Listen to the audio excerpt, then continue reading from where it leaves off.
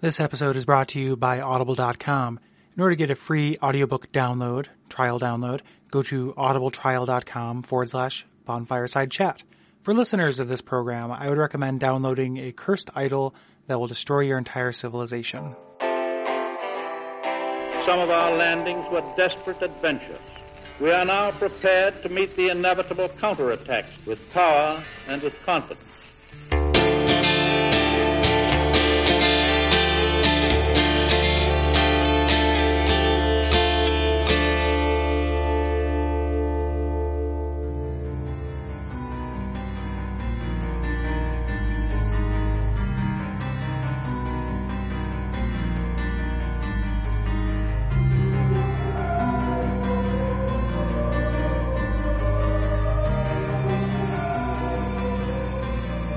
My name is Gary Butterfield. My name is Cole Ross.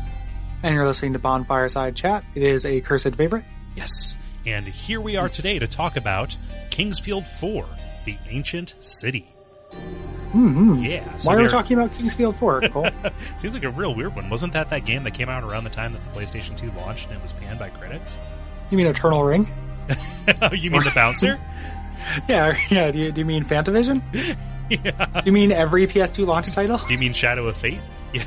Yeah. Not Eternal Ring. What's the other one? The other From one? Oh. They did 2 launch games. It was something I Have It. I can't remember the name. It doesn't matter. No, From was big in launching for the PS2. Yes, they were. For some reason. I guess it's a little bit after the launch. It looks like a launch game. But yeah. So we're talking about Kingsfield because this is widely acknowledged to be the real spiritual predecessor, along with the Shadow Tower games, to the Souls series. So we are continuing our Origins chapter of this show about the Souls games, right? Yeah, and we couldn't just keep going to other medias and just kind of, what books did he like, and what, we could have just kept doing that, but we like games. Yep. And obviously this is going to have the kind of the most DNA because the Ludo kind of part of it comes over, borrows a lot from this. Yeah. So we had the option to do any of the first 3 Kingsfield games. The first one probably would have been a little bit tricky. But 2 and 3, or 1 and 2 as they're known here in a Final Fantasy 4/2 scenario, they all tell a story across 3 games, but 4 is kind of its own self-contained thing, right? Mm-hmm. And being on the PS2, it is the most friendly kind of UI and control and graphically and musically of them. I have American 2, and I played American 1 a long time ago.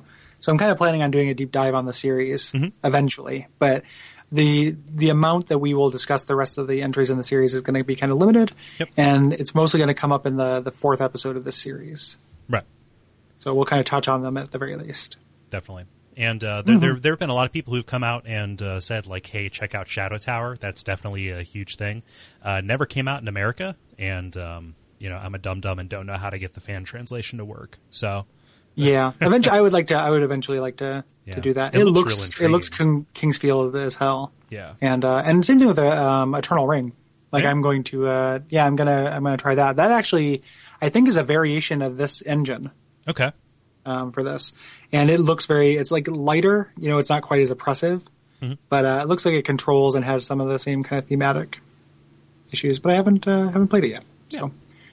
So, as I kind of alluded to, this came out in around like early 2002, like this time of year, actually, like March time. And it was published. From had a lot of trouble up through Demon Souls finding publishers for their stuff over here. It was put out by ASCIIware. By doing a Google search on ASCIIware, it's not clothing that just has, Unicode symbols on it. This is the company that most notably, according to Google, brought us the SNES Advantage joystick controller. Sweet. Yep. Yeah, helps you play Street Fighter. Helps you play Kingsfield. ASCIIware. And that name. Go with it. It's the future. Cut and print. Yep.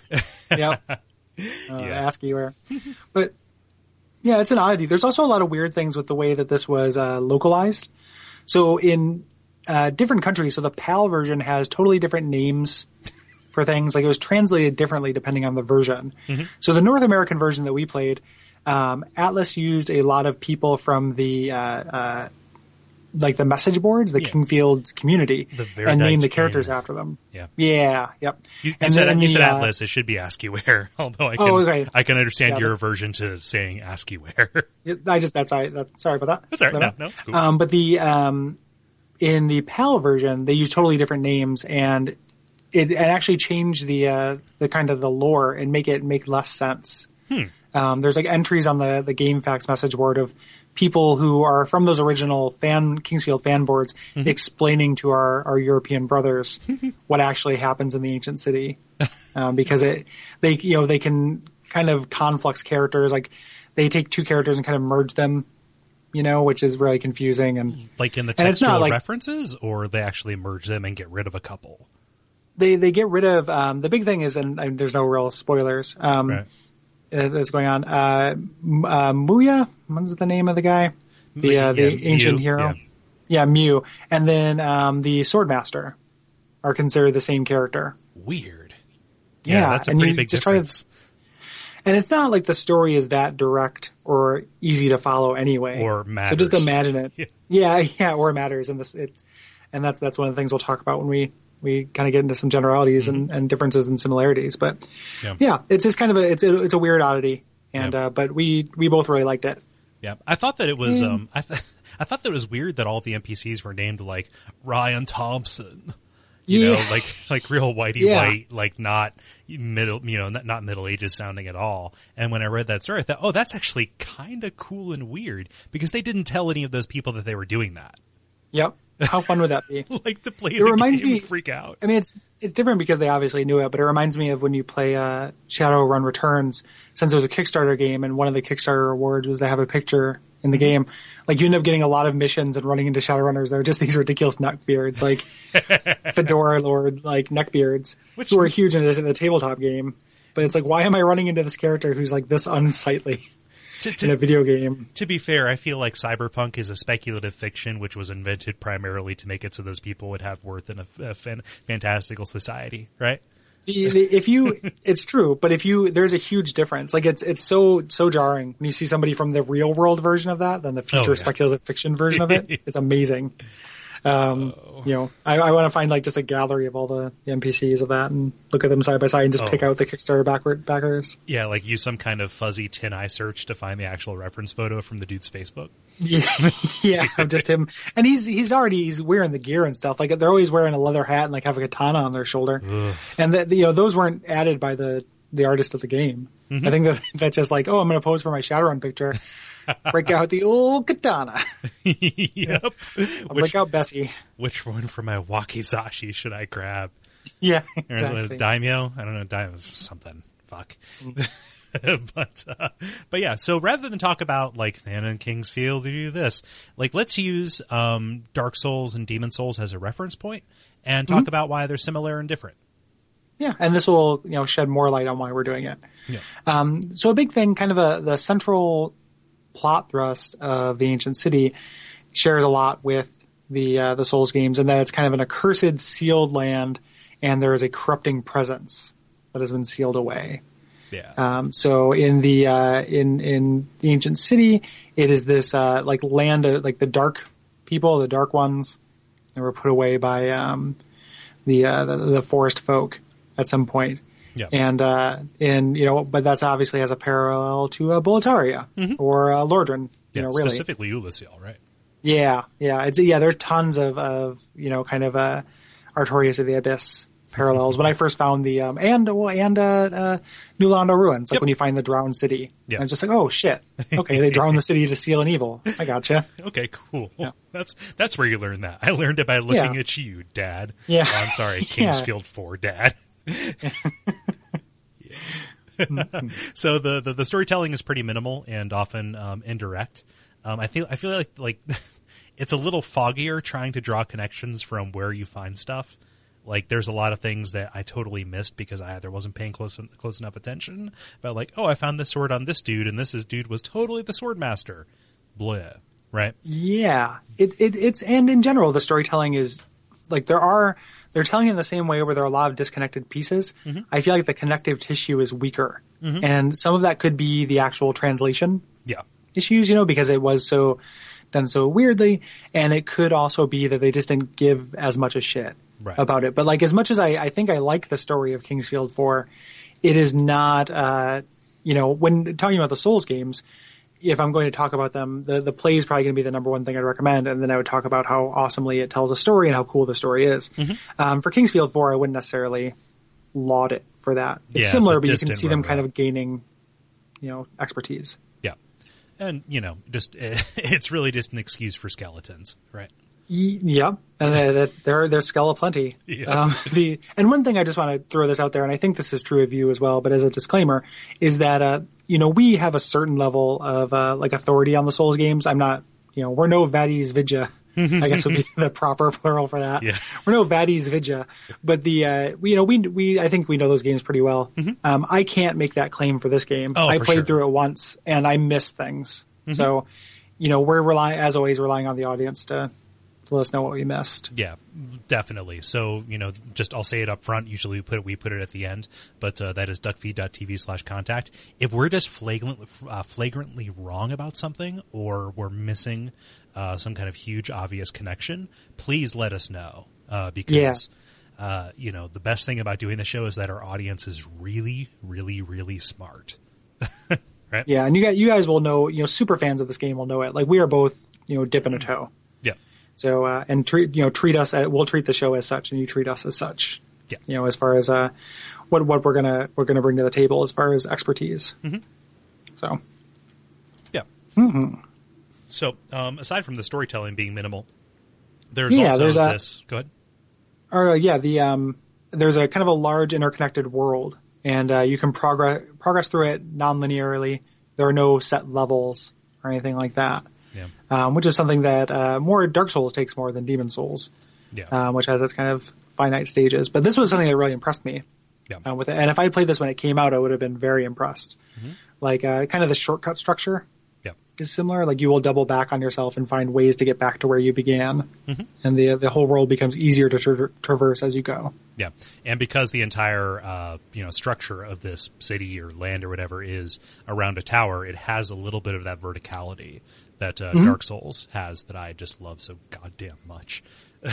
Yeah. And I really appreciate that about this game. Yeah. You know what? It's almost kind of Metroid-y to a certain extent, specifically because of the locked door structures. So as you find like the Forest Folk key or the Earth Folk key, you have this backtracky ness to it, which I never got like as much of a Metroid note from Dark Souls as I got from this. Yeah, when I first saw that, it's a priest key, I thought Resident Evil, but it doesn't really play that way. Yep. Resident Evil doesn't really do it since you're not going to spend much time backtracking. Metroid's a much better comparison. Yep. For that. Yep. And also, since we're talking about the exploration, this is a really slow game. Like, in every sense of the word. Yeah. Like, you move really slow. You turn crazy slow, excruciatingly slow. Yeah. Like, amazing. Like, that's got to be put off more people off this game than anything. Yeah, the controls are no great shakes. Yeah, they do the job once you master them. Like, I felt good about it. Yeah, you just have to. But for me, the big thing was getting comfortable with strafing. Yeah. And you're playing it. It doesn't. There's not dual stick. Yeah. Kind of look in a traditional sense. So you're using shoulder buttons, and which is the way I played Deus Ex on PS2. So it took me a little while to get back into that. But it's also just your movement speed is so slow. Turning around will probably bring that up when it fucks us over. The times that it has, because it is literally, I think it's like a full 12 seconds to do a 360. So 1/5 of a minute. Yeah, to do a 360. So it's just insane.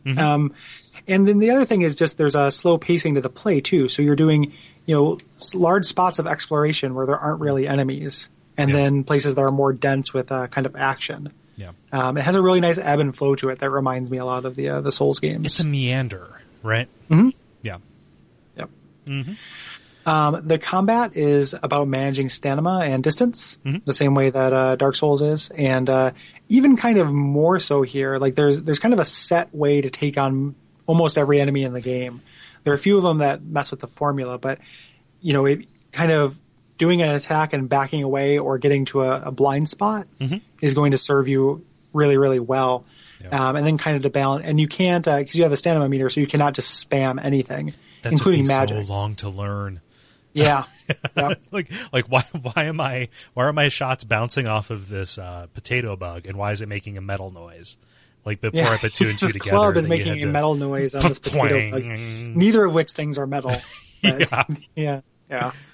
That's just the game telling you to chill out a little bit, take it a little slower. Physics and chemistry are timey-wimey. Yeah, exactly. Yeah, but you have to get there's definitely it enforces that rhythm. It's so rhythmic as you wait for stuff to recharge, right? Mm-hmm. Yeah, and as you get and it adds a factor, like you have some agency over that recharge meter based on how heavy your weapon is, and as you get stronger, it will go up quicker. And that stuff's really fun too. Like a lot of the fun, kind of switching for different weapons to different for different situations in this game, and just kind of, do I want to be able to attack faster or harder? Is another Souls thing. Yeah, that you're going to be doing. So, and this one, equipment is far more important than levels, just like in Dark Souls and Demon Souls. So you're going to gain so much more. I would say armor is really important in this as well. Oh yeah. More important than it is in either of those other games, right. In either of the Souls games, I think. Just because dodging is so not a thing. Yep. Yeah, exactly. and you can't block. Right. Since you can't actually put up a shield. So shields are pretty much cosmetic. Yep. Yeah. Or they add to your armor. Oh, but that's it's a passive increase. It's the same thing as a helmet. Armor is huge, and the jumps you get are really big. Yeah. And that's true of weapons too. And then I guess that's, semi-true of the Souls games, even though you can start out with a knight armor, which is, perfectly, like the Souls games, there's kind of no better armor.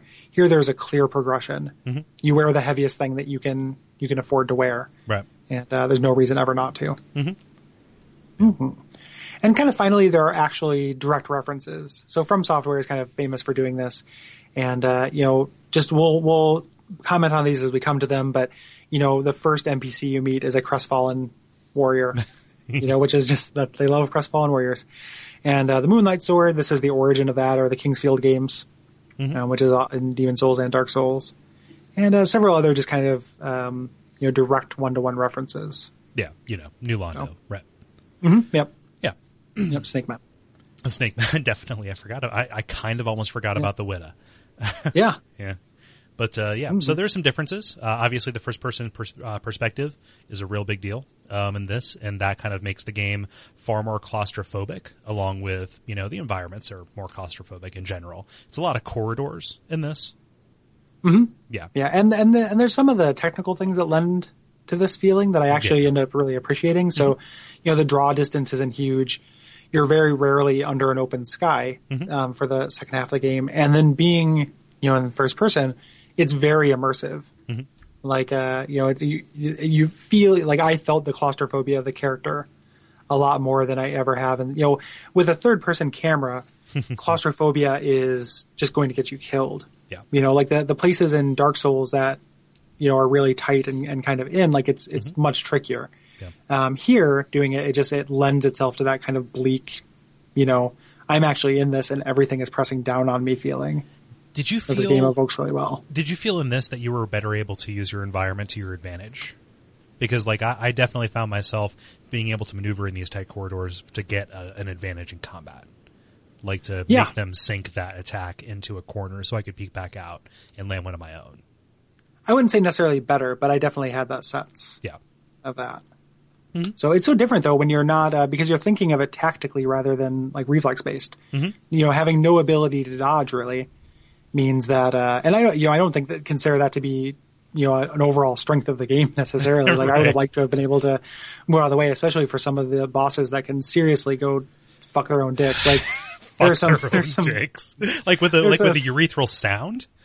Yeah, yeah, exactly. That's shaped like a tiny penis.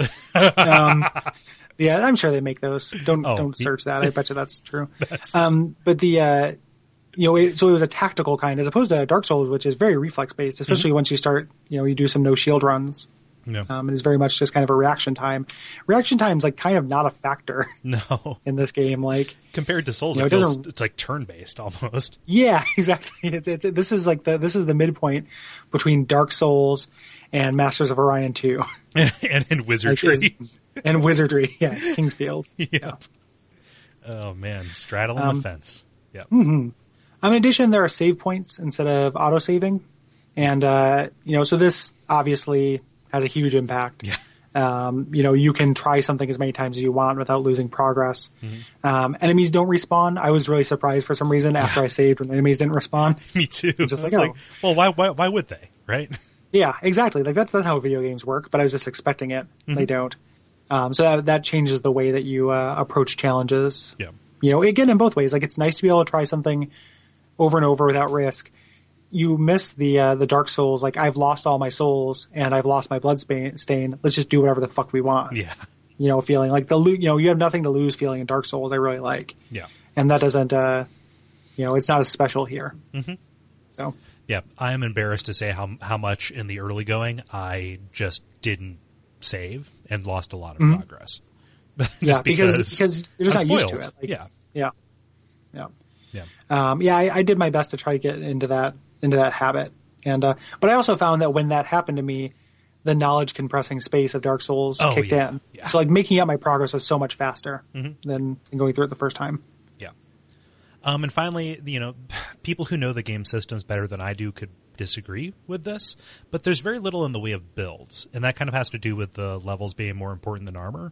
So you have two stats that generally go up when you play, just kind of in a Final Fantasy II-esque fashion, which is your physical attack and your magical attack, and you get a little bit of advantage that rewards the way that you play. But like in general, there is not an awful lot of equipment that does different stuff. It's either are you using your wrist slot for the clarity bracelet or are you not? Yeah. You're dumb, or you're trying to get into the Widow Palace. Yeah. So there are different weapons and which combat speed you're working with, and that's similar to like, okay, what kind of weapon am I do I like the Zweihander or the Claymore because I like the moveset better, to a certain extent. Like you're making those choices, but like that doesn't have too huge of an impact on the way that you play as compared to like I'm doing a Dex Faith build versus a no shield strength run. Yeah, right? And it also has to do with the fact that every time you level up, you're not making a choice. Yeah. So you're not, and that's I'm usually not in favor of that, in general terms. So yeah, exactly. Like I'm going to equip the strongest thing I have because why wouldn't I at any given time? Yeah. Like it's your progress. What little control you have over your character is contained entirely by how much exploration you're willing to do. So the equivalent of building a character in this game is just being very diligent about finding hidden shit. Mm-hmm. So you have kind of more options, but it's not nearly to the same degree. Here's another difference. This game hides its shit so well. Like until you get Mew's amulet, you're just kind of like walking around the edges of every room, pressing the X button, trying to see if the door opens. Or Wolfenstein hidden walls. Yeah, you just hump the wall until it bears its treasure to you. Yeah.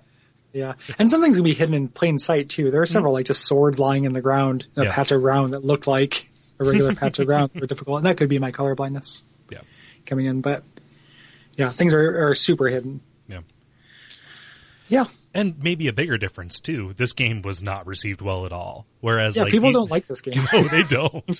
Any of them really. I think that like to a certain extent they're a little bit vindicated by history because of the Souls series, and people are like rediscovering them.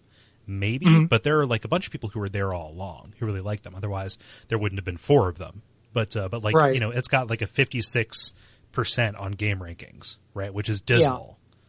Yeah, that's really low. It's and it's a cult series, which is like the Souls games. Demon Souls could have been a cult game, like a pretty successful one. But if Dark Souls hadn't come out, Demon Souls might have just been obscure, and not kind of had. But now Dark Souls is a huge hit.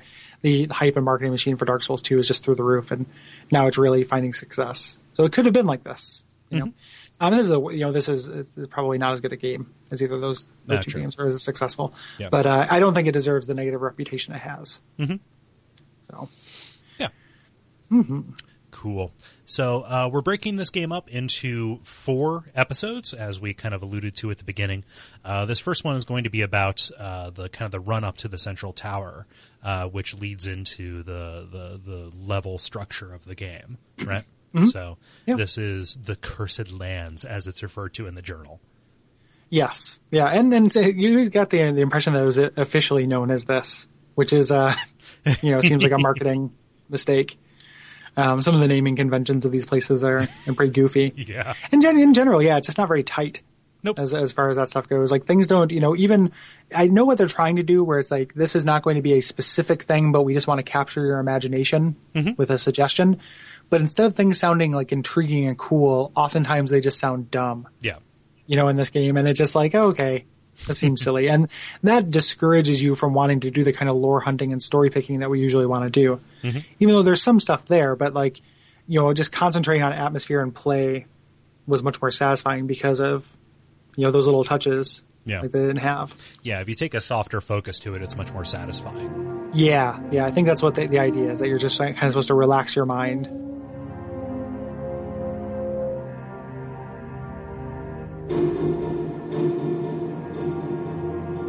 The Cursed Land lies deep in a dense, colorless forest. Hidden within this land is an ancient city, once known to the forest folk as the Holy Land. Buried in the depths of the city, a warning was discovered long after the rulers have fallen.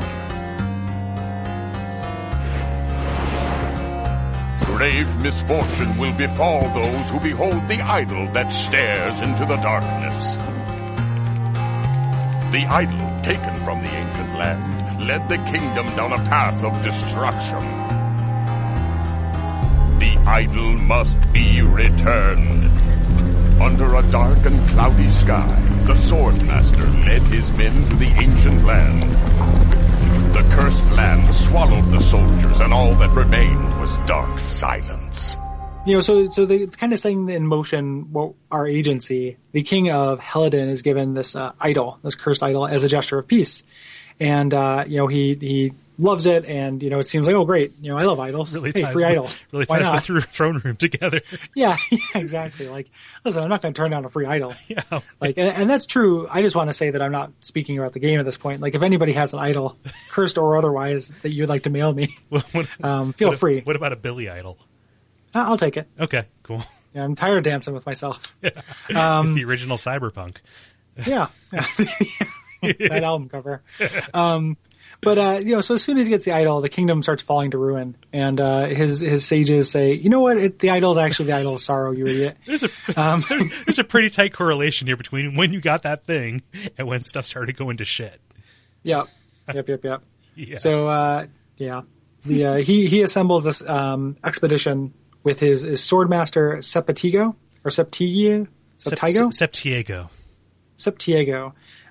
His Swordmaster, to return the idol back to its home. Yep. So just to give it back. Just to take the monkey's paw back. But as monkey paws are wont to do, they don't like to be destroyed, right? Mm. So sometime later, a neighboring kingdom, Azalin, which none of this shows up in the game. Like, I don't know why it matters. No, well, some of it's in the intro, that weird, like the super weird deep voiced narrator too.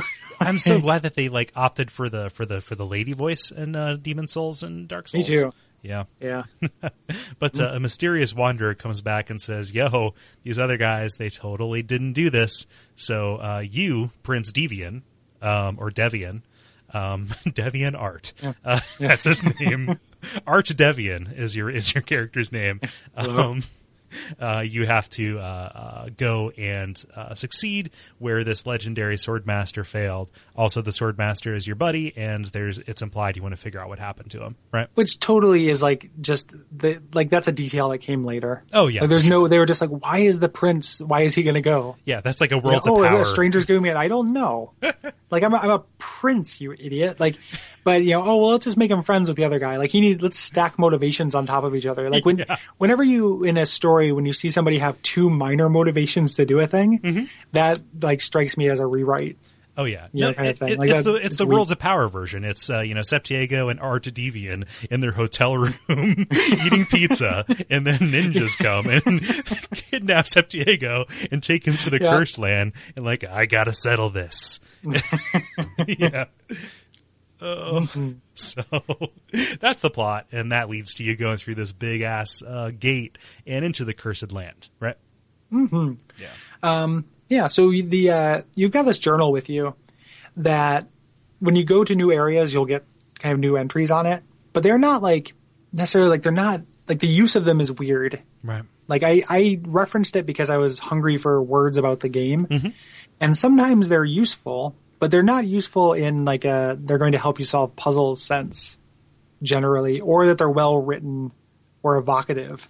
There's very little flavor to it. It reads more like a D&D, like here's maybe this kind of culture's ruins you can get at. Yeah. Description. Yeah. Yeah. That's the way that I, interpreted it. Which in a way, it's like, okay, it's a journal. Like it's a guy writing to himself. Maybe this is just how the prince writes. Like that's not necessarily a bad idea, but it's strange from a player perspective. Yeah. He was educated in Boletaria, so he's overly academic. Yeah, exactly. And that's why you're level 1 and you can't even fall down a well without or Latria. Yeah, or walking on certain kinds of ground without dying, you idiot. God. So. So that has to be like just them just being fuckers, right? Yeah. Because you walk down this like craggy, canyon wall, you think, oh, that has to be gravel, right? And there's no reason to avoid gravel. It's not glowing. Yep. That patch of ground isn't glowing. No. I'm gonna step on it. I'm dead. Fuck. I'm dead as fuck. Yep. And the fact that it never comes up again, like they're not teaching you anything other than that, like, that things like this can happen. Yeah, it's just a straight dick punch is what it is. Yeah, exactly. Like, and the key, and there's not tons of them even. Like, no. I want to say it's setting the tone for the game, but this game is pretty fair. Exactly. Like it's a little bit like the pit in the beginning of Boletaria. Oh, yeah. Trap, soul pit. Mm-hmm. Even though that there's less reason to jump in a pit than there is to step on a slightly different patch of gravel. But it's almost, and then like they don't really do things like that afterwards. No, and unless the lesson that it's trying to teach you is pay attention. But that seems like a really harsh punishment. Unless they really wanted to be like, I'm going to hold your hand on the stove so you learn to avoid hot things. Like, but you don't know that it's hot. Like it'd be like, I'm going to hold your hand on this like incredibly hot desk, so to avoid hot things. I'm going to hold your hand on this incredibly hot shoe, and I'm going to make you press this note on the piano that resolves the melody that I just played. Now you will know never to play the piano because any given key could be wired to dynamite. Right, exactly. Like it's teaching you a lesson. The setup and the lesson does not match. The answer. That's why you always leave a note. Exactly. Yeah. And if there was a note system, then that would be full of, try taking a step forward / the opposite of that. Yeah, exactly. And luckily it doesn't happen all the time. Like if this was just full of just traps you couldn't see in advance, I would like the game a lot less. Yeah. I think the other thing it could be communicating is just like, this is a hostile world. Mm-hmm. And I'll give it that. And since it's so close to the beginning of the game, you lose almost nothing for dying here. It's not a big deal. Yeah. Although I forget, I think I hadn't saved at this point yet. And so I might have had to sit through the opening cinematic again. I don't think you can skip it. You can? Okay. Yeah. Huh. Yeah. Because I did the same thing. Okay. So, yeah. So there are kind of two ways you can go here. Off to the left, there is the city ruins, which has the crestfallen guy. What are we going to call him? So there's the crestfallen warrior, crestfallen merchant. Is this the crestfallen deserter? Maybe. Yeah. Because that's the sense you get from him. Yeah. And you're following it because you think you're going to a shop owned by David Bunch. And or by so at first Bunch. I thought he was David Bunch. Yeah. Or by the David Bunch, which is the weirdest gang name. Hello. These are the Daves I know. Oh, that's pretty good. Yeah, so you go left, you go down some stairs, and there's a crestfallen guy who's part of the expedition, and he gives you your first weapon, because you're not, when you're going into the ancient city of disaster or ruin, like, you're not going to bring anything. In fact, you're going to go naked, because the prince is real weird, and he can do whatever he wants. Yes, he can. Like, you're going to go not only naked, but also with no corporeal body, according to the menu. Yeah. It's a big floating, like, ghost soul. Yep. You're in soul form. Oh, wow. That might actually be like a weird little interface cue. That would be amazing. If there's any one other thing to support it. I guess you do hear voices, disembodied voices from time to time. That's true. So you get your club. You start out as a depraved, essentially. Exactly. At least the depraved had a plank. That's true, and a loincloth. Yeah. So and a body. But you're in here, and this club is a real piece of shit. But Yeah. You're in general terms, like the game is difficult, but it's only really difficult for the first couple hours. Mm-hmm. Like once you get some decent weapons, it really, like when it rains, it pours. Like once you start getting the elemental weapons, I think you're kind of I'm spoiled for choice. I'm constantly finding new weapons that are slightly better than my old one. Yeah. And same thing with armor. But initially, you're really scrapping for anything. Yeah. Mm-hmm. Yeah, and oh man, so it does have that Demon Souls, Dark Souls compression to the point where, like, it feels super long to cover the amount of ground that we're going to cover in this first episode. But then you realize, I spent 16 hours in the Undead Burg. Yeah. Yep. And it's actually, you can just, once you know the actual path, you can get through it super quickly. Yeah. I think you mentioned it in an old episode and it showed up in the extra-sode. But yeah, like you asked if, before we realized how small the world, or before I realized how small the world was, if I was mapping it. Mm-hmm. And I wasn't doing that, but I was prepared to. Yeah. And, you really don't need to. No. It's a much smaller world than initially it lets on. Mm-hmm. So. But yeah, that first person thing really, really threw me off though. I was in kind of this, wizardry. It's easy to get turned around. Yeah, exactly. I found where it bothered me was when I wanted to, I need arrows. There's one guy who sells them. Like, how do I get back to the merchant who sells arrows? Yeah. That's where it bothered me. But just kind of for making progress, I was okay. Yeah, it doesn't give you enough reason to tread that path, to where you'll learn it instinctually, right? Yep, and there weren't, that's where the shortcut should lead back to, is immediately lead back to merchants. Mm-hmm. And it took me, kind of embarrassingly long amount of time to understand the teleporting system. Yeah, me too. In the game, even though it's not hard. And now that I get it, but it took a little while. Yeah. So just past the soldier, there's kind of this area that you get the idea is this was kind of a base camp for the expedition. Mm-hmm. They have, their flag is here. They have a chest here that you can't open just yet. And it's been overtaken by ravenous plants. But if you seek shelter inside the structure, which you're naturally going to do, you're going to run to your first save point, which for some reason is a Cthulhu. And I have no idea why that is. Because Cthulhu. Yeah, because if the internet has taught us anything, if you take something that is mediocre and add Cthulhu to it, lol, just like with bacon. Yeah, it is a lol bacon monkey ninja. Yeah. Keep calm and Cthulhu kind of experience saving your game in the Kingsfield 4. Yeah. But yeah, so that saves your game. I guess in the old Kingsfield, it took minutes to save your game. Oh, I'm sure. And this one, is much speedier. So when I've watched people play this online and everything, everyone's like, I wonder how long it's going to take to save my game this time, and it's relatively breezy. Yeah. So, yeah. But this is kind of just your combat and exploration tutorial safe zone kind of thing. These plants don't do a whole lot of damage. You can take them out relatively quickly. And it has just enough texture to the exploration here. Like when you're walking up on the walls, you have the secret path over to one of the leather pieces of armor. And the wall collapses. So you recognize that there's a little bit of dynamism to this environment. Yep, and where it collapses, there is a hidden item on top of a ruined structure. Yep. It's showing you that. It's kind of showing you, the kind of things you can expect. It's a pretty cool tutorial zone, actually. Yeah.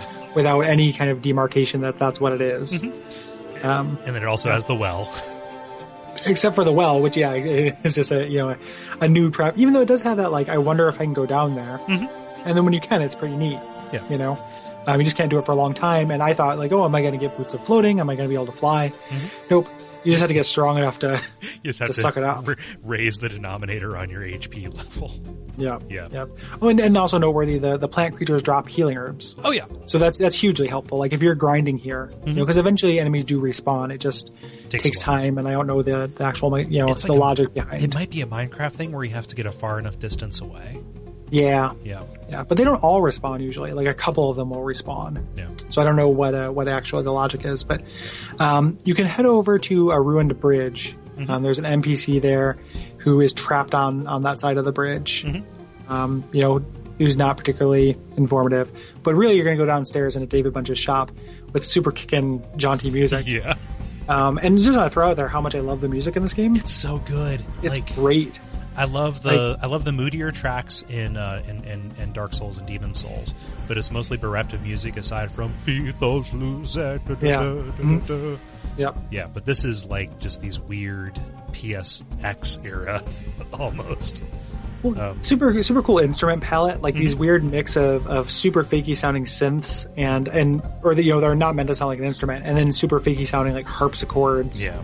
And drums, like there'll be actual like snare drums and kind of rock drum hits and everything every once in a while.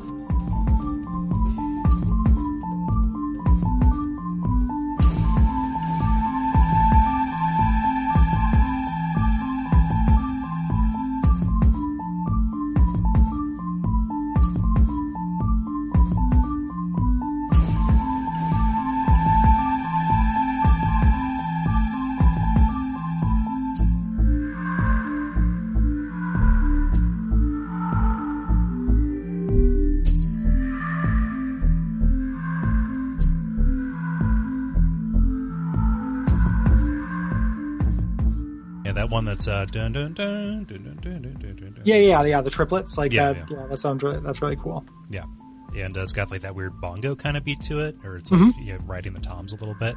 Yeah, Yep. It's great. Like it might be like, I mean, I like the music in the other Souls games. Like this might be out of the three that it's not a Souls game, but I might like the music in this game more. Yeah. Than those. Yeah, I could totally understand that, just because it is quirky. And it has more, I think, personality maybe.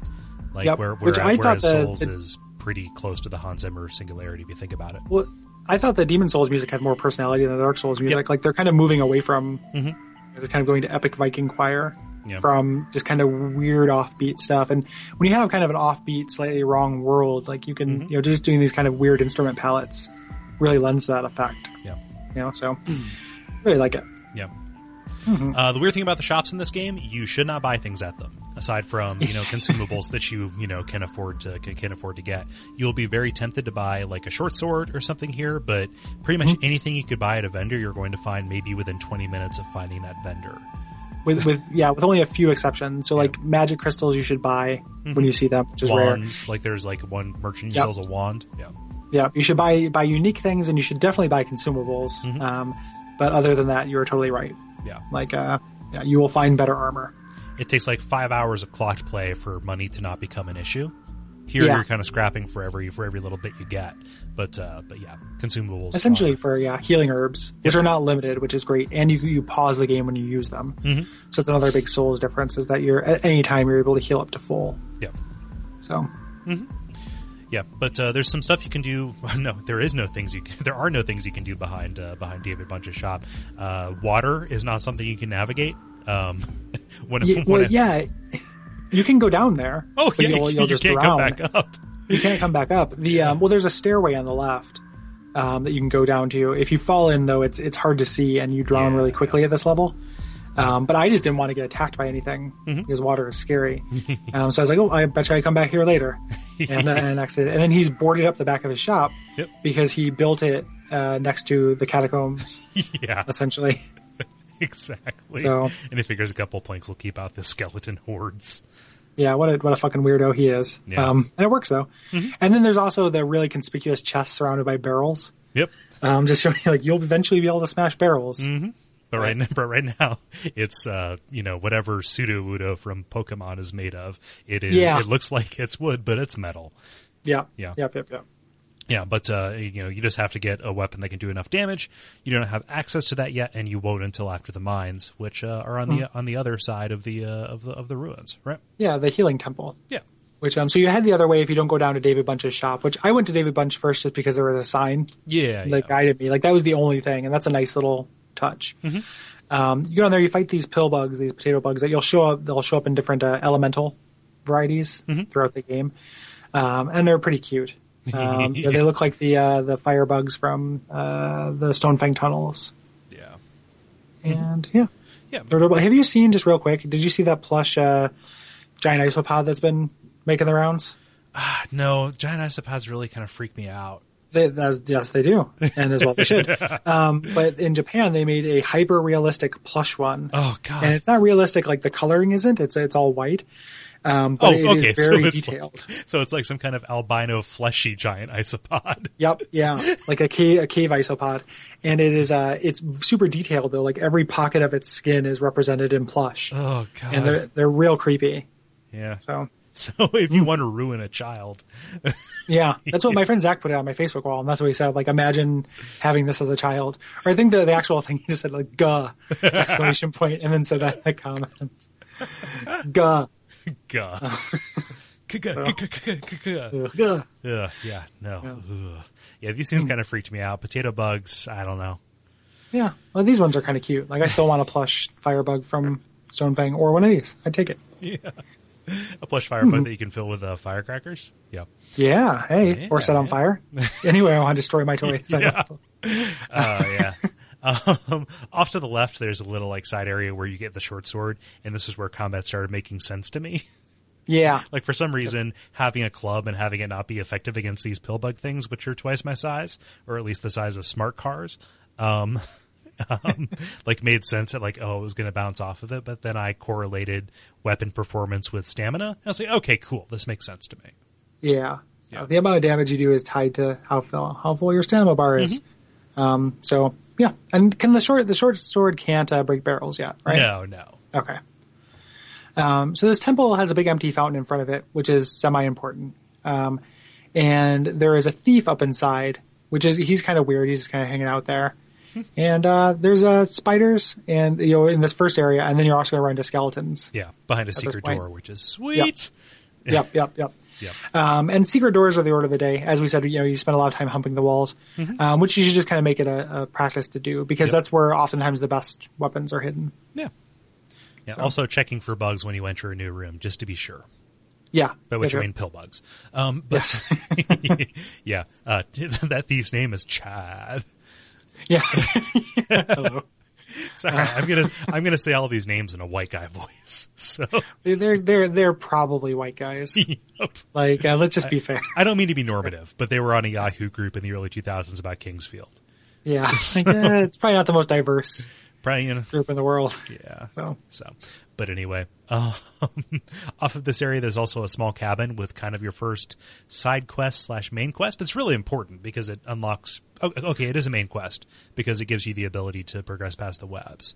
But there's a young girl named Lynn who is there bored talking about her terminally ill mom, Cheryl, and saying that they are here to get Life Rock, right? Yes, which is so there's a fountain of life in the area.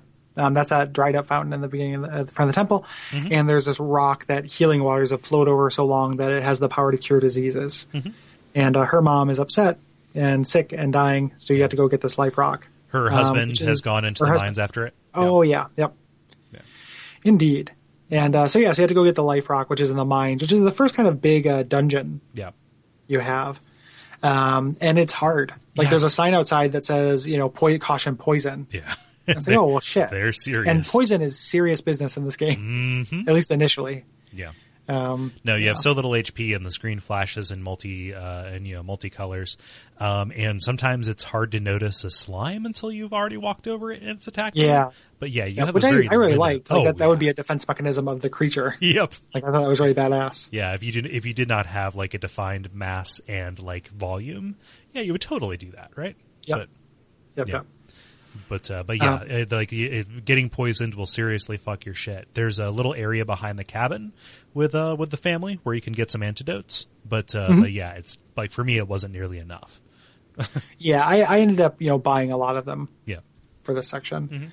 Mm-hmm. So you're heading, or go ahead. And right inside the mine too, there's a little like life water fountain There's a little vitamin water fountain. But it's limited. Really, it's just soda.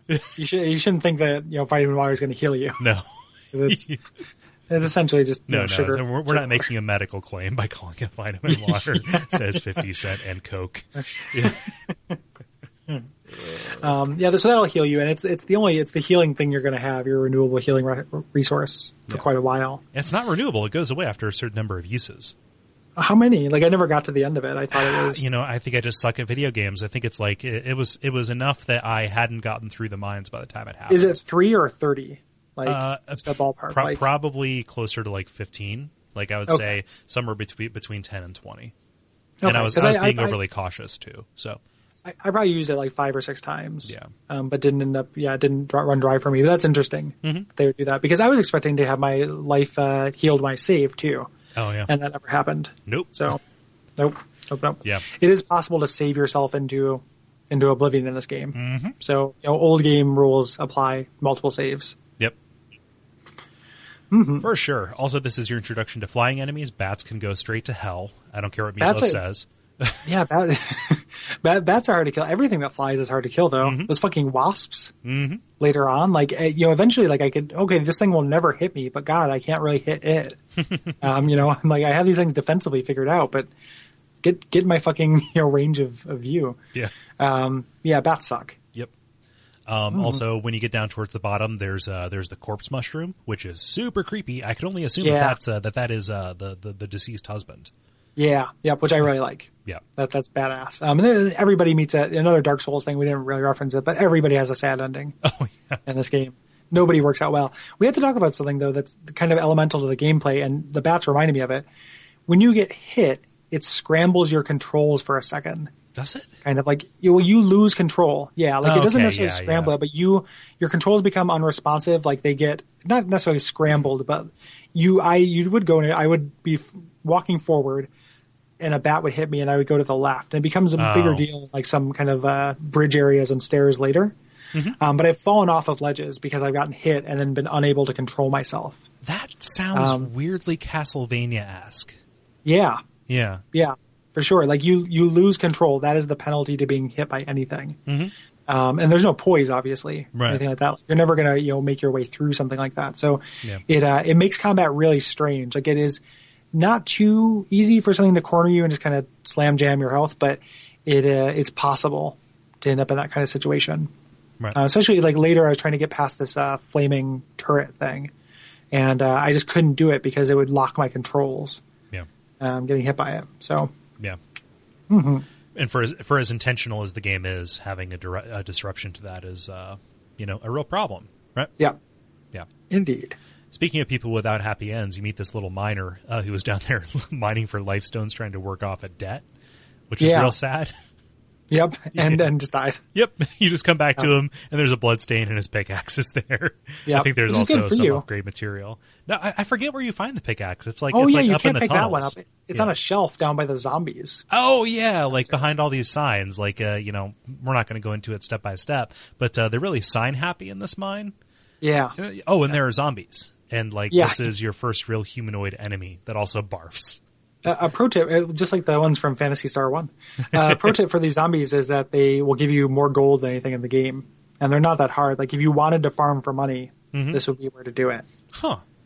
So they give you something like 80 gold, which won't be matched for a long time. Wow. I guess I never really noticed the pattern on that. Huh. But yeah, you're working your way around here. I had this really awesome death to a gigantic swarm of bats in one of the, like, a dead-end cavern after I got the pickaxe. I've got all of my video from the play session recorded, actually, and I'm slowly compiling it into some kind of like death compilation. They taper off like roughly after this episode, but still it would be funny to just see somebody die to a bunch of bats, and before I realized I'm fucked, like, and by watching I'm fucked. It's pretty funny. Yeah, I look forward to seeing that. Yeah. We'll put that up on the site. For sure.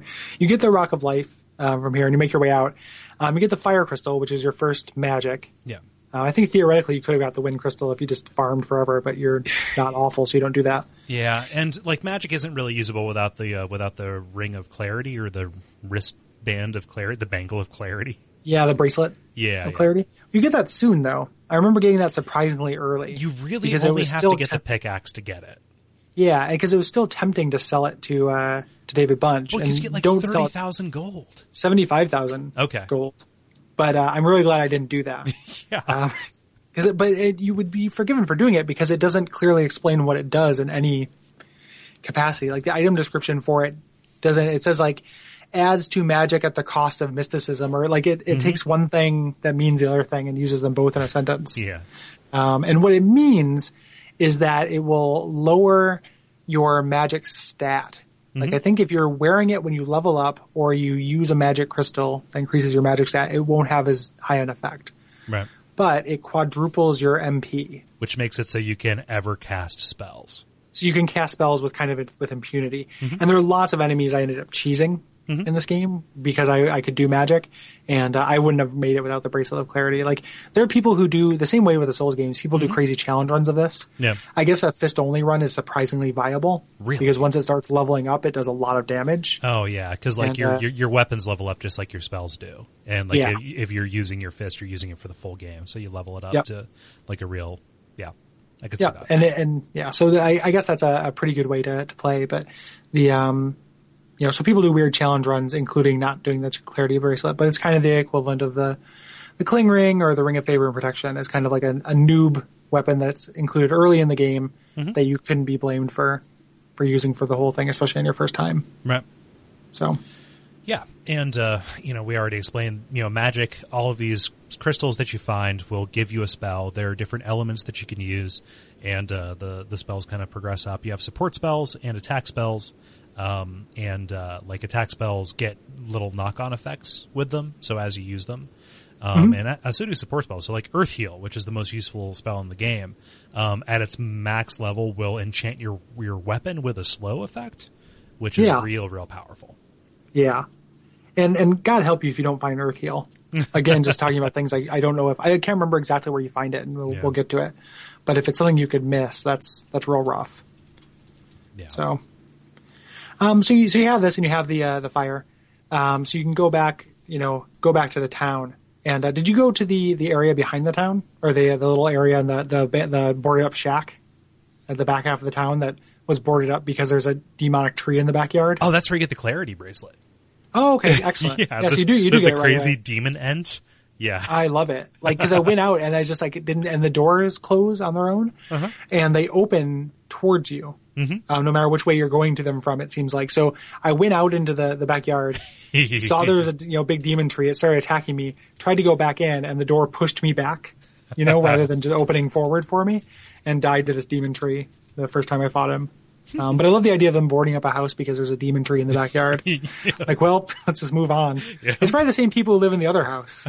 Yeah, like they just built another house out of the weaker demon trees that they could fell. Yeah. It's his house now. If you want to live there, you have to pay him demon rent. Just demon squatters' rights are just so unfavorable. Well, demon law is it's more complicated than most people think, right? Yeah, it's like maritime law. or bird law. That's what I thought you were referencing was bird law. But yeah, that's pretty great. And it comes out of nowhere, too. Like, just the amount of times that you go for a chest and then something comes out of nowhere. Yeah. Yeah. Yep. Refreshing. So you grab that Clarity Bracelet, which you'll leave forever, or leave on for the entire game. Yep. Every moment. The big thing with the fire spell is that you can blast off the spider webs and explore further into that temple. But while you're here, you should also get the crystal vial from the thief who's upstairs. Yeah. There's another life gem or life rock in the mines that's kind of hidden. So, and it's weird because it comes across as kind of a moral choice at the beginning, which is like, do you give the life rock to the thief, or do you give it to the sick mom? Giving it to the sick mom will let you progress. Giving it to the thief gives you this item that won't be useful for another 2 hours of gameplay. And also you have to go back in and find this other life rock, you dummy. Yeah, it's not really a moral choice. Right. Just do both. But yeah, you get a vial, you don't know what it does. Yeah. But that's really cool. I like it. I like the way that mechanic mirrors Estus flasks is really cool. Like you can kind of see how they got the idea for that. Like, I can fill everything up and I have a limited number of heals before I have to go back to a central location. So, yeah. But you proceed further into the temple, and this has been overtaken by spiders. So if Skyrim bothered you, this might not be the game for you. These spiders are way less scary than Skyrim spiders. Yeah. They don't have as many visible eyes. This is one of the big, like one of the first mods for Skyrim. Was just like people who couldn't handle bears. Yep. Yeah. It's very weird to me. Like you just can't handle it. Like I can't play this game the same way. Like I can't play Outlast. People couldn't play just because of those cartoon spiders. Mm-hmm. Like, no, Outlast for me is one of the most compelling reasons to get like a PC. I want to play it really bad, but it's already like it's so good at setting it. Like knowing the genre, I'm anticipating the ways it's going to scare me, and I can't do it. Like it is all about taking away your vision. So like one of the mechanics they introduced really early on is squeezing into tight spaces. And when you do, if I squeeze between a wall, I'm facing the wall. And then your camera just really slowly swings back towards facing. And I just know something's going to be there at some point and make me scream like a girl. And then I have to try to desperately squeeze back through. And I'm like, nope, I've got like 10 minutes in it. I've picked it up 3 times. It's doing a really good job of making me anticipate not being able to play it. Yeah. So, anywho. Anyway, Outlast is another first-person scary game. This game can get scary too, but not quite yet. Not like that. Yeah. But go ahead. Or I was going to say, so you run into an NPC down here he fled the expedition. He's another deserter. And he's talking about his friends who have been possessed by monsters, which is going to come up. Yeah. And he is terrified. His friend might be a monster, and he pretty much just wants to die. Yeah. And he'll get his wish. You can oblige him. This is one of the only NPCs that you can kill without any kind of repercussion to it, because he will die later. He'll turn into a zombie.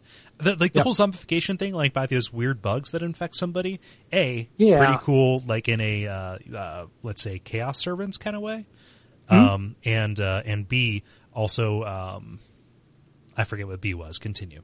That Star Trek Next Generation episode with an ambassador who's taken over by the bug. Oh yeah, maybe. You know the one I'm talking about? It's a real famous like GIF because when they shoot him, his head becomes a really obvious fake head and blows up. It's like super bad effects. But it's kind of weird. These bugs that are taking over people's brains. Like I kind of forgot about that a couple hours after this in the game because it stops coming up. Right. And just okay, there's brain bugs, but there's not really a big payoff for it. Right. Unless I'm missing something. Maybe you have one of those, and that's why you don't have a body. That could be. Yeah. Everyone who's listening to this only knows me as a disembodied voice anyway, so this could be a conversation Cole's having with himself. He records my voice, and then he improvises his reactions to it. Exactly. So, no, but I'm sorry. I mean, exactly, Gary. Yeah.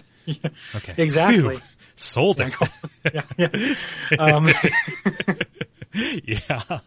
But this is another one of those cases where so in picking which of the Yahoo names to give to people, they kind of went like appropriate. So I guess Lee Maynard was really outspoken about his fear of spiders, and so they put him right outside the spider room, having just watched his friend die of spiders, which kind of seems like a dick move. Yeah, absolutely. But how amazing would it be if this was the company that localized it, was from, and they had this huge, they have a really great community manager. I can't remember the community manager, and everything. And then people from the Souls community got put in, things like that. Like it would ruin Souls. But the idea of I just want us to be NPCs in a game. Yeah. That's all I'm getting at. I'll stop disclaiming it and just get right to the end thing that I'm trying to get to. That'd be awesome. Which is there's a scholar named Vati,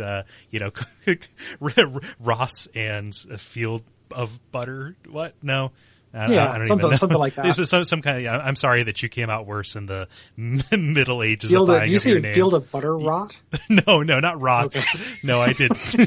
Okay. No, they're just like you pick up a stone in Dark Souls 2, and it acts like some kind of like weird communicator, and there are two voices, and you meet them like in a tower late in the game, and they're demonic. They're agents of the demons feeding you misinformation. Mm-hmm. Yeah, perfect. Yeah, there we go. Yep. Cut and prints. Spoilers. Yeah. Sorry, guys. Yeah. I'm so sorry. Yeah, spoilers. We're in Dark Souls 2. Oh man. But Anyway. but yeah, there's a big spider. Did we say that? No, we have not talked about it. No. There's a boss. Yeah. And there aren't tons of boss fights in this game. Like there's a good double handful. Yeah. But, There's a good double handful, and they're very weirdly paced. So like it was 8 hours by the time I got to this thing. Yep. And none of the boss fights are good. No. Like in the way that is a huge highlight of the Souls games. Mm-hmm. The boss fights are not particularly good. In fact, I will go as far as say none of them are good. Right. Like I don't like any of them. I like the Dark Magician. He's pretty good. I liked him. I like the concept of him. Mm-hmm. Like I just, the experience of fighting him was balls. But yeah. Like, and there were a couple of bosses like I couldn't fight. Like I had to cheese because they were just too. Like, it was too tough for me. I don't know what I was doing wrong, but that fire demon, like I could not fight him. Right. I just ended up cheesing him with arrows. So, yeah. But yeah, this guy, you just end up circle strafing around him. Pretty much. And he'll throw he'll shot web at you in order to slow you down and make that less effective. But you have your fire spell, and that is your distance attack right now. And it does a lot of damage to him, even unupgraded, really. So, yep. So yeah, so you kill him and you get like a crest or a key or something like that. Yeah, something. So that's just the way that you progress. Key enemies have key stones or stones of passage or whatever they are. They're like these crests that you affix inside of a door in order to progress. Yep. So you head down from this way, and you can go to the right, which is the next area you're supposed to go to. But I like how you can go forward if you want to. Yeah. And head into the city gates, I guess. This little like fortress outside, which is really hard at this point. Yeah. So it's doing that Dark Souls meat wall. And like it signposts in a really weird way, or a very obvious way, weirdly obvious way for this kind of game, which is there are arrows flying, and there are also dead bodies. I wonder. Oh, I'm dead. Shit. Yeah. Yep. But instead, you should go to the right. Yeah. And head down to the catacombs. Catacombs, the miner's graveyard, which is they send so many people in to mine for these life stones, and so many of them died in collapses that they had to give them a dedicated graveyard. Yep. Yeah. Yep. And this is, boy, if you like skeletons. This is skeletastic. Yeah, no. Like so many skeletons. There's some rooms that are just full of graves, and then just you go through and just skeleton after skeleton. Yeah, it's the Scapulus capital. Yeah. Yep. it is. Yep. Sorry, it's that. There's no response to it. It's a peaceful land of skeletons attacked by fighter helicopter. Whatever that thing is. What? Yeah, and near the fire helicopter. You ever seen that video? No. Peaceful skeleton village attacked by. Oh, I'll put it in the show notes, and after we get done recording, you have to watch it. Okay. It's so good. Uh-huh. It's so good. Okay. So, I'm surprised with it as being such a Skele fan. Oh yeah. No. The field of skeleton journalism is it's so booming right now. I can't expect to be kept on top of it all. Can't keep. You got to set up that YouTube alert for skeleton. Yeah, I know, right? Yeah. Oh. Yeah, but this is kind of a cool area. The thing that bothers me about it is that there are so many areas in this game that are just nondescript mausoleum. Yeah. Full stop. Yeah, I spent a lot of time in this area and the next big mausoleum. Yeah. Like, this is, I spent surprisingly long amount of time here. When you don't do that much, like you're essentially just looking for two key things, like icons to get through an area, but I just spent so fucking long here. Yeah. Yeah. So it's not hard, really. It's just time consuming. It's kind of a big uptick in the variety of enemies that it throws at you. So there are skeleton archers here. And the tactics of the skeleton warriors are a little bit tougher than the zombies. They're a little bit more wily. They move more quickly, and so I find myself dying to regular enemies a lot here. Until you at least get a little bit stronger. Yeah. Like, what I learned here, combat wise, was you're not so much trying to flank an enemy or circle strafe them, but to hit them first. Like this is where stun came really into effect. Like instead of trying to get around the side of this guy, I should attack him and back up. And like most of the time I'll stagger him for a second. Yeah, and if you hadn't before this point learned the timing of your weapon and how important that was, like learning that stun lock mechanic will make you appreciate actually getting to know a weapon's quote unquote moveset, I guess. Yeah. Yeah. Yep. Mm-hmm. There's a jail in there too. Why is there a jail in this? I don't know. Graveyard. Yeah. Anyway. It's where you put the corpses of criminals. Yeah. In life as in death, you know. Skeletons. Yes. There's no such thing as a bad skeleton, just one that's misunderstood. Yeah. Exactly. Just bad parents of skeletons. Yeah. Yeah. You see Mista Fopa? I like to think his first name is Mista. Yeah. Like hanging with Mr. Fupa. No. Mr. Fupa is different. Yeah, that's Mrs. Fupa to you. Yeah. Yeah. But, this is a real weird character. Uh-huh. Yeah, he just runs a poison well. He runs the local poison emporium. Yeah, no. So did you see outside of work today there's that little girl selling poison? Yeah. Poison. Oh man, that is a super deep cut. If you recognize that, then you are immediately part of my Cool Kids Club. Join the Cool Kids Ross Club. Yeah. I'll text it to you afterwards. Thank you. I'm writing down right now. Ask Cole about thing for a show note. Okay, cool. All right. But yeah, he's important because he provides you with the keystones that you need to get into this crypt that has probably the most skeletons per square foot of anything outside of the Dark Souls catacombs. Or until an area later that's literally like an awesome skeleton archery range that comes in the Elf Tomb. But this is that, it's going to be increasing amounts of skeletons as you go. But this is the first like shock and awe, like asymptotic skeletons. Yeah.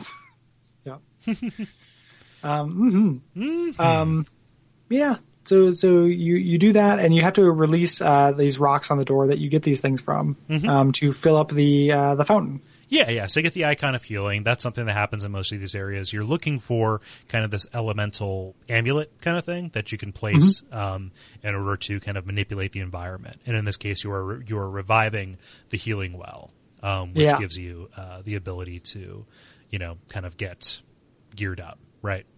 Like health is no longer dependent on you raising enough gold to go buy healing herbs from David Bunch. Right. You have one vial. Yeah. That you can only drink it once. But it will fully heal you, and you'll get more vials as the game goes. Yeah, which I didn't realize at first. I thought I was like, I just have to choose, but no, it's like getting bottles in. It's exactly like that. Yeah. And in Zelda. So. Yeah, and further exploration down here puts you like right at the back of David Bunch's shop, so you can kind of see what David Bunch was talking about. When he was saying, that old man, he made so much trouble, I had to board up, blah, blah, blah. Like, Mr. Fupa went back there and the poison made a mess. Poison merchant. Yeah. And then he fucked everything up. Poison. Yeah. By this point, you're probably going to be strong enough to survive the fall down the well. All that I have on my notes is that I did it. I don't remember why. You get a spell, and I think you get a piece of equipment. Yeah. You get the bone hands, which just is one of the more trade-off-y sets of armor. Yeah, I never used them because I could tell they were cursed. Yeah, but I never actually they were cursed. Yeah, exactly. I could tell because I can read. Yeah. But what do they do? I never discerned it, honestly. I think if I actually, I know this. That was a rhetorical question. Well, what do they do, Cole? Well, I'll tell you. No, I just remembered. They you can't heal through means, but you heal by killing enemies. Oh, so you can't heal yourself with herbs, but you regenerate when you kill bad guys. So, interesting, but I didn't end up using them, even though they have pretty good stats. Yeah. I thought I wouldn't be able to take them off. That's why I didn't put them on. Okay. And none of it's kind of interestingly, that's how D&D cursed equipment works. Yeah. None of the cursed equipment works that way. They all have huge downsides, but you can take them off whenever you want. Yeah. So and there's some of it that's actually worth using a little bit later on in the game. I remember I died a lot at the bottom of this, both to the piranhas and also from trying to get to the top. Without realizing that I could use either my crystal vial or my just healing herbs to get my health back up to give me more time to get to the top. But yeah, there's just so many deaths trying to do that little lock puzzle at the bottom. Yeah. It's you're underwater at this point, and you don't swim. You just sink because you're wearing armor, and you drown super quick. Like think about this, ludonarrative dissonance of you're drowning, so you're constantly cramming herbs into your mouth so you don't drown, like all the way. Like it's pretty goofy. Yeah. Yeah. And you get an item that ameliorates drowning, but it doesn't come till near the end of the game. Oh yeah, so like in the last third, at least, right? Yeah. This is also your first exposure to the Cazadors, I guess. Yeah. They don't poison you, but there's wasps that shoot spells at you, and they're real sons of bitches. Yep, they're tough. Yeah, tough enemies. Yep. So you go there. You're going to go back upstairs. You're going to go the other way instead of going to the catacombs into that kind of fortress. Yeah. And you're a little bit stronger now at this point. There's a hail of arrows in front of you, but you can go right or left and kind of explore this area. And the big thing, there are zombie soldiers here with the weird little brain bugs. Yeah. Are kind of the big enemy here. It's real subtle too, because like once you kill them, you see this little thing scurry away. I wasn't sure until the fourth or fifth one. They're like, yeah, that's totally a thing that was happening, which is creepy. That's horrifying. It's super creepy. Yep. I kept trying to kill them. Like when I got a bow and arrow, I kept trying to kill them, but that's not how bow and arrows work. It's not that quick. Yeah. So you head through this area. I love this section with the guardian golems and the binding crowns. Like this was really fun. This was a fun puzzle and tricky for me to figure out, what kind of order I need to do this and get out in time. They're scary, and it's very much an example of you need to outsmart the situation, right? Mm-hmm. Yeah. And they do the thing, they show you, I mean, they're really clearly telegraphing it, but, no hint pops up. And you see a guardian golem dead the first time, and it has an arrow in its eye socket. Yeah. It's like, okay, that's how I kill these things. Arrows to the eye. Got it. Yep. Yeah. But yeah, it's a pretty cool puzzle, pretty terrifying, once you pull that, binding crown off and hear the thump, thump, thump, thump, thump, yeah. In order to get that bow and arrow, you have to venture a little bit into the center tower itself, which is pretty majestic. There are wyverns flying around, which will kill you. Yep, and you should just run past. Yeah. Like, don't try to kill the wyverns. I don't think I've ever killed one of them, actually. No, I killed some of them in the foundry later, but I never killed the ones here. Mm-hmm. And it's not worth it. Just run past. They're environmental hazards. Yeah. You find an NPC kind of hidden in one of the side passages here. Ramirez, who he's so grateful that you save him from all of the skeletons, that he gives you a bow, which ends up being incredibly useful. Yeah, is this the guy? This is the guy surrounded by the exploding barrels. Yeah, yeah. What an idiot! That's a huge fuck you. Yeah, well, and a huge fuck me. Like, why? I want to be safe. I'm going to surround myself with doom barrels, that blow up at the merest provocation. At first, I thought at that point, like, oh shit, now barrels will blow up, and some of them are going to blow up, but they're smaller. Yeah, the ones that explode, and it took me a little while to figure that out. No, once I got protect myself from fire, I would cast fire resistance before I would attack any given barrel, which was a huge waste of mana. But yeah. It took me a long time. I was doing the same thing, or I would attack it and back away, and usually end up taking some damage. But it took me a little while. But you get the bow, and you can take one of those golems out, which gets you the pass key or whatever, the stone of put that bridge down. Yeah, the bridge stone, which is infuriating because one of the bridges is broken. It's not just up, but you can't tell from the side that you're on. Right. So you keep trying to put the pass key in it, and it doesn't work. Yeah, it doesn't give you like a confirmation thing that says, no, you can't do this here. It just makes it look like you didn't aim it right. Yep, and aiming it is so finicky.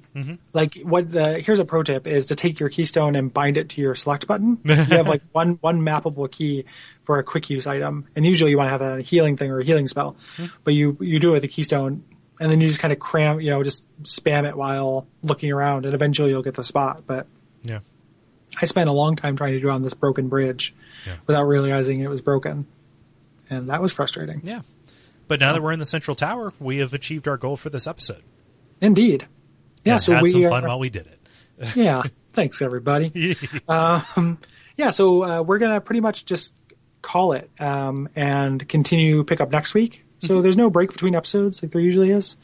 With a supplementary episode, we're doing these a little bit weirdly like we did the Berserk ones.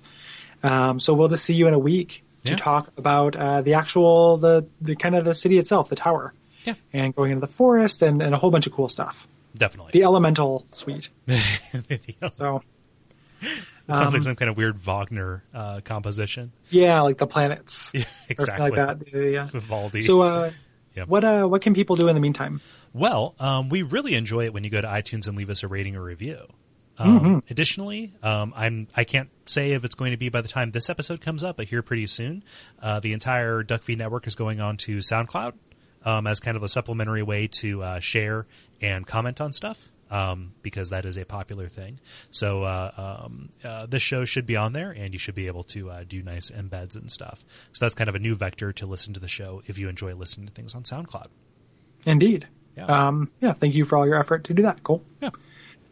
You should go to duckfeed.tv/tipjar and use the Amazon link and buy the things we have for sale, some premium episodes, things like that. Yeah. That is well worth your time.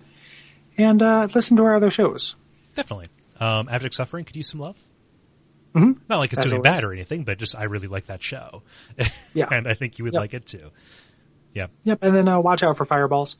At the time this comes out, our next episode is about Masters of Orion 2. That's why I mentioned it earlier, because it's on my mind. There's check out that show. It is kind of similar to this.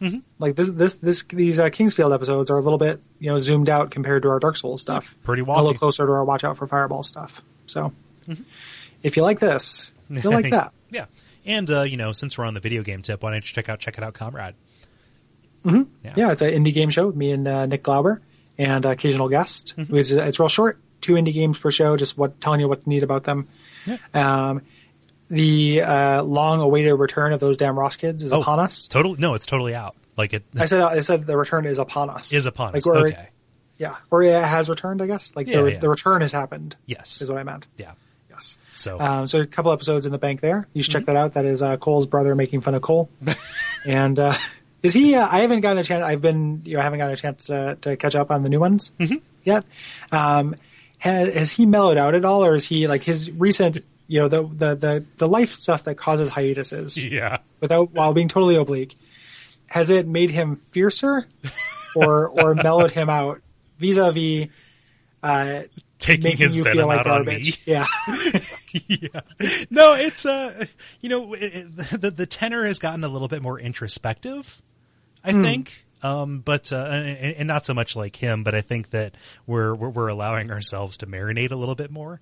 Without giving away too much of the stuff that happens in the most recent ones. But I would say that in terms of berating me, it's become more like fundamental to my character, such as like, Cole, when I ask you about something to explain something, I immediately wish that I asked you that I didn't ask you to do that, because Cole, you're insufferable, which makes me feel fantastic. So if you want a weekly roast of me that somehow I endorse and participate in. Now it just sounds like a reverse therapy. We're here to tear things down, not build them up. They're breaking you down to put you in a cult. Let's break down his sense of self so we can rebuild him as a Manchurian candidate. Yeah. Yeah. So there's that. I would recommend you check it out because the new episodes are real doozies. Yeah. And you get to hear Cole get dressed down. Yeah, I know. Right? Yeah, I don't know why we're not apologizing for it. We're selling it. Exactly. And then you should also listen to The Level, which is a roundtable video game discussion show that Cole does with some college buddies of his, and it covers kind of the gamut of things, news and what you play in, and kind of thoughts and generalities with a heavy listener participation portion to it, and it's a lot of fun. It's very good. Yeah. So listen to it, but listen to it now. Before Dennis continues to ruin it by having kids and shit. Yeah. He knows that I don't mean that. That's my way of announcing to people that somebody on the network is having a kid. That's holy shit. Yeah. Yeah. Yep. Cool. Just kind of in terms of action items, go ahead and send us any thoughts that you have on Kingsfield 4. If you have any experiences with it, we're kind of gathering them up, and we'll bunch them towards the end. But we're very much receptive to those. They will get read. Duckfeed.tv/contact. Indeed. So until next time, what can they watch out for, Cole? They watch out for brain bugs? Yeah, there we go. So watch out for brain bugs. So the world might be darkened. Yeah, yes, exactly. So the world might be darkened. Umbasa.